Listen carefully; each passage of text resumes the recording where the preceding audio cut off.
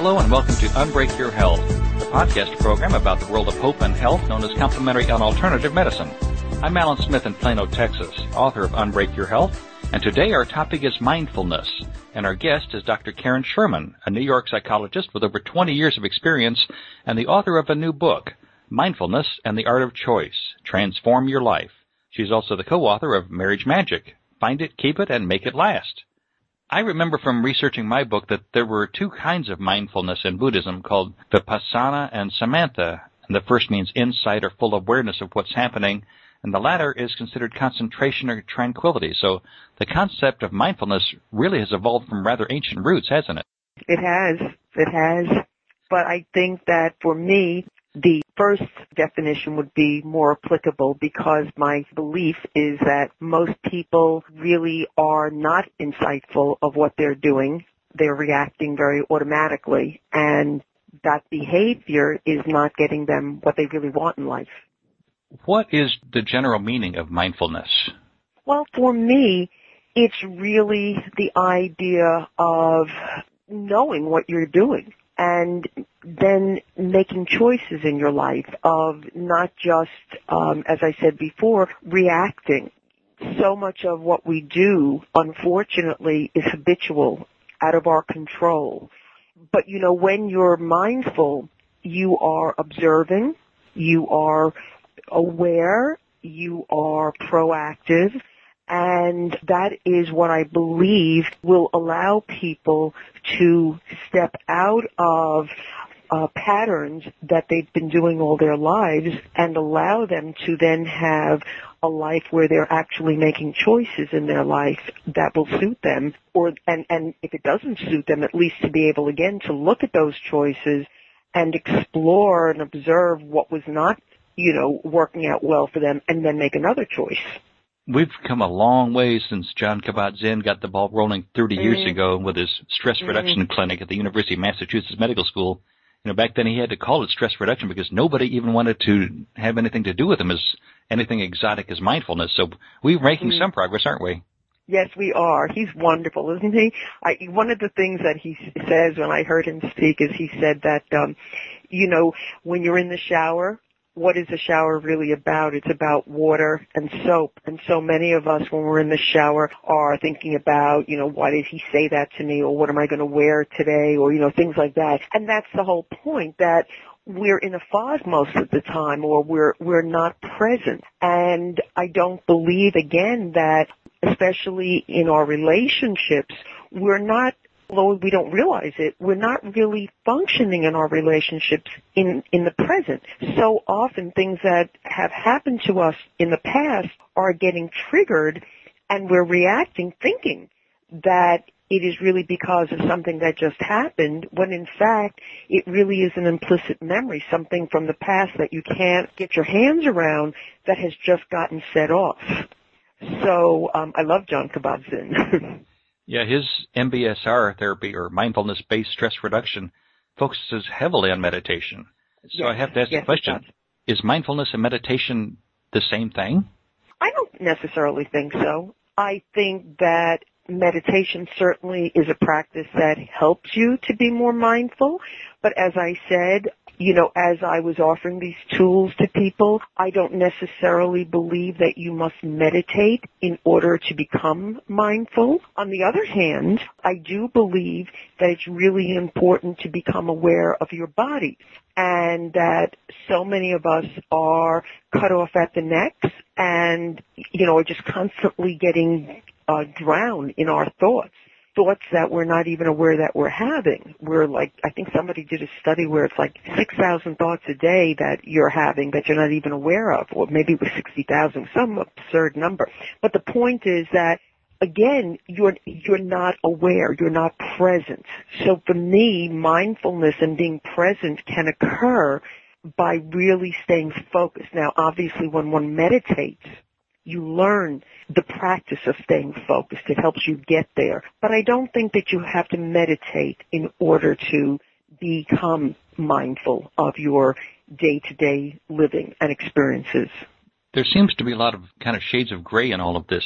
Is there a difference between mindfulness and simply being aware, or is mindfulness just another way of saying conscious living? Well, I think you're right, Alan. I think there are shades of gray. For me, I think probably some people would say, they're the same. I make a slight distinction. I think that I want to see something a little bit more proactive with mindfulness, that, you could be aware that you're feeling a sensation in your body, but that doesn't mean that you then mindfully go about observing what that's about for you. So I do make that distinction. I don't know that other people would necessarily. But, to me, awareness is not enough in order to help you in this process that I'm talking about therapeutically to get you to a change process. You mentioned being in the shower earlier. I've heard mindfulness being compared to something that you can do just walking down the street. Yes, absolutely. That's another one that John Kabat-Zinn talks about, that when you are walking down the street, really being, aware, and there's the term aware, of your surroundings. Seeing, let's say it's a beautiful spring day, seeing the trees, hearing the birds, noticing the aroma of the grass. But it's being present in the moment, not anticipating what's coming, not dwelling on what was, but really being in the moment. So yeah. And that's what I like so much about his work, is because he talks about everyday living kinds of situations. Wouldn't it be kind of a shortcut to say that mindfulness is kind of the exact opposite of our 24/7 multitasking world that we live in today? I think that's a great way to put it.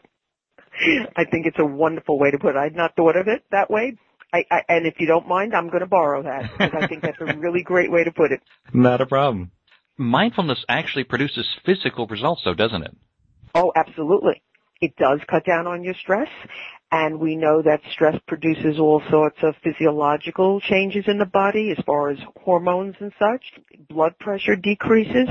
So being able to have your body in a more relaxed state is physically healthy.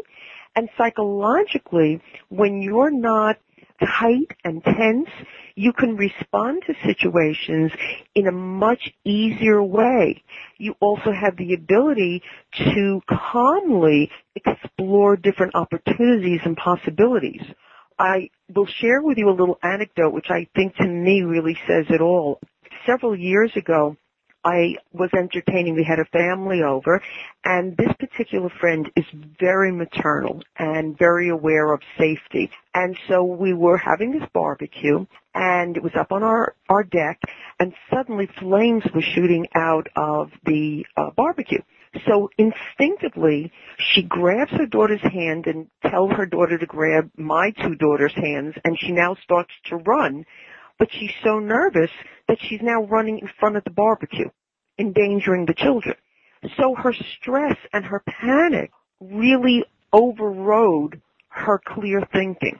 And so that's what I'm saying, that if you're upset, if you're uptight, if you're tense, you're not going to be able to flow with the situation. You're not going to be able to really assess and make your best decisions.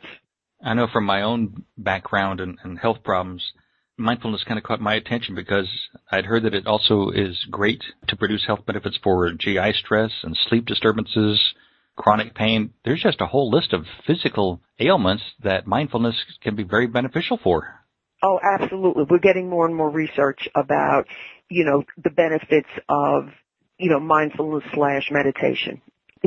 More and more, and doctors, the traditional medical doctors are now finally on board and acknowledging that it's a really good thing for people to be practicing more of these types of these types of support systems in their lives. That there was research that actually showed that if high-powered executives meditated for merely 5 minutes a day, that's all, 5 minutes a day, they had far less heart attacks than other comparable, CEOs in their fields. That's a rather dramatic jump. Yeah. Listeners, if you're enjoying this podcast, then you'll love my new book, the second edition of How to Unbreak Your Health is your map to the world of complementary and alternative therapies.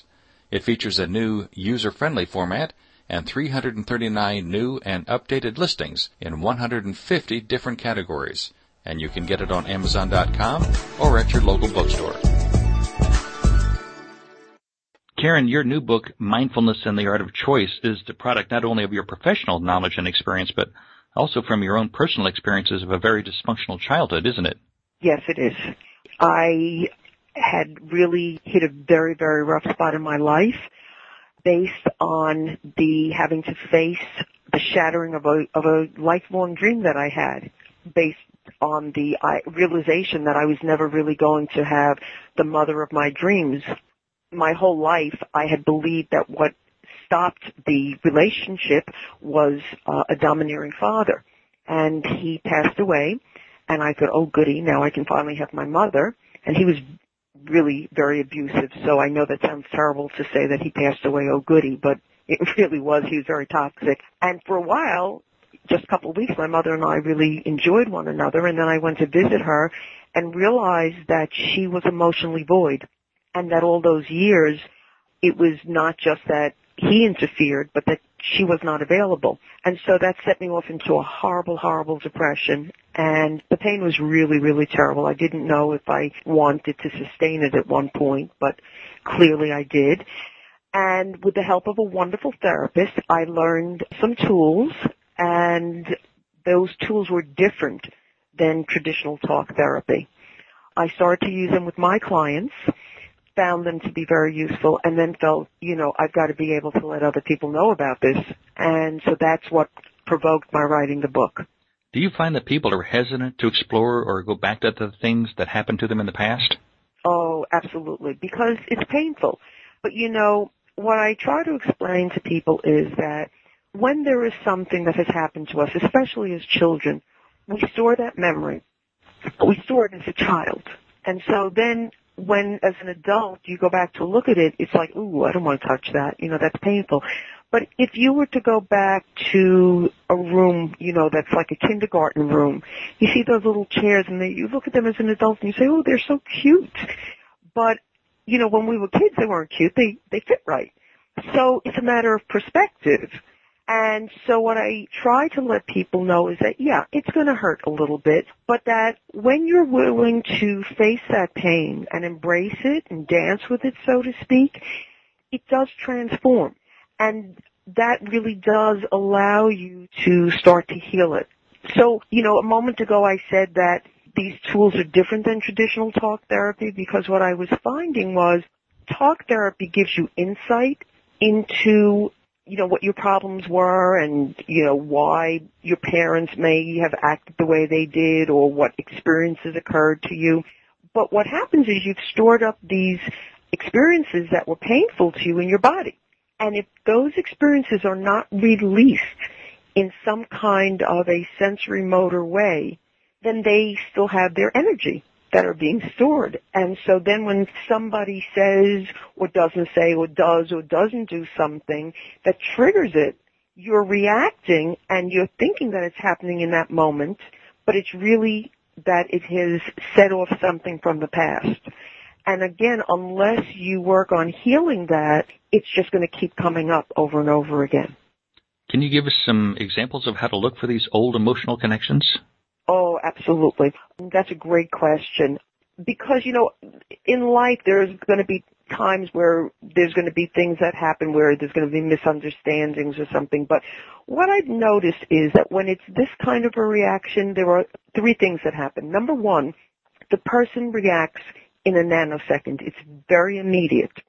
The second is that it's very intense. It's far more of an intense reaction than what would be expected for the situation. And the third is that no matter what you try to do to explain to the person having the reaction as to where the miscommunication was or where the misunderstanding was, the person can't let it go. And so when I see those three things, I know that it's really hooking into something else from the past, and that's why they can't let it go. What are some of the tools in your book to rewire these old connections? Well, there are two main tools that I use. One is that I use heavily is visualization. When you visualize, you can create anything you want in your memory. So what I do is I walk people through remembering the situation that was upsetting to them. So you might start out with what just set you off now, but then there's a way to get back to the old memory. And so what that does is it reactivates the old memory. And then through the visualization, we create a new ending. Now, research has shown that when you are in that active state, if you interrupt it with an inconsistent or a different reaction, the brain is actually making a new connection. So by creating a different ending to an old situation, you make a new neural connection. Now that's the simplistic version of it. But over time, it's not a one-shot deal. I don't want to, make it sound to your audience like, this is an overnight quick bullet. But over time, this does heal. And then the facts are the facts. You can't change the facts, but there's no more energy around it. The second tool is free association writing, which is where you write as fast as you possibly can. The reason that you do that is because you don't want your thought process. You want your emotions to come out. So even if you're writing and you run out of things to say, you never pick your pen up. You write, I don't know what to say, I don't know what to say, I don't know what to say, until it more gets blurted out. And there's two purposes here. One is that in the writing, once you're writing it and getting it out of your system, it's not in your system. So there's some release there. The second is very often when you're doing this writing, when you reread it, you will see certain things that you might not have known. Again, because it's almost like an emotional purging or vomiting, if you will. So by bypassing the thought process, you get more, awareness of what it is that may be going on for you emotionally. And then you can work with that visually as well. Why do you think these tools are so effective? Well, because, again, you're getting to the real root of where the problem was, and you're releasing it at an energetic level. You're attending to the leftover upset from childhood, and at the same time, you're also rewiring the neurons in your brain. So the combination of those two allows you to no longer react the way you have automatically, because those other reactions that I was explaining to you, those are automatic. People will tell you that they almost feel like they were possessed, and it's like they are possessed. You call your book The Art of Choice. I have to ask, why do you refer to it as an art rather than a science? Well, because I think of science as something that's very precise, and, like if you were buying a cookbook, the cookbook would tell you, add in 2 cups of this and 1/4 of a spoon of that. And the book is not laid out that way because everybody has their own life, their own process, their own journey. So I feel that what I'm offering instead is more sort of a guide to help one get through their process. But I cannot lay it out really, really specifically because each person is different and they have to adapt it and honor their own process. And so that's why I felt it was more appropriate to say art as opposed to science. So what's the first step in making a change? Well, the first step in making a change is being self-observant, which is hard to do because you can't ever make a change unless you know that there's something to change. So what I tell people is you have to see, are you noticing a pattern that you always get upset at a certain kind of situation? Do you find that you're having trouble at jobs all the time?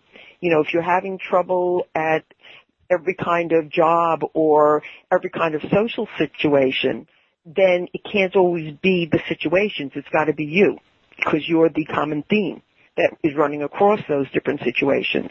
If you end up dating the same kind of person all the time, even though you think that they look different, again, there's got to be something there. So the first thing is awareness that it's you. And then after that, I really feel the next place to go is to your body because your body is your barometer. Anytime you're feeling something emotional, there's always going to be a physical sensation that goes with the emotion. But again, as I said before, most of us aren't aware of that.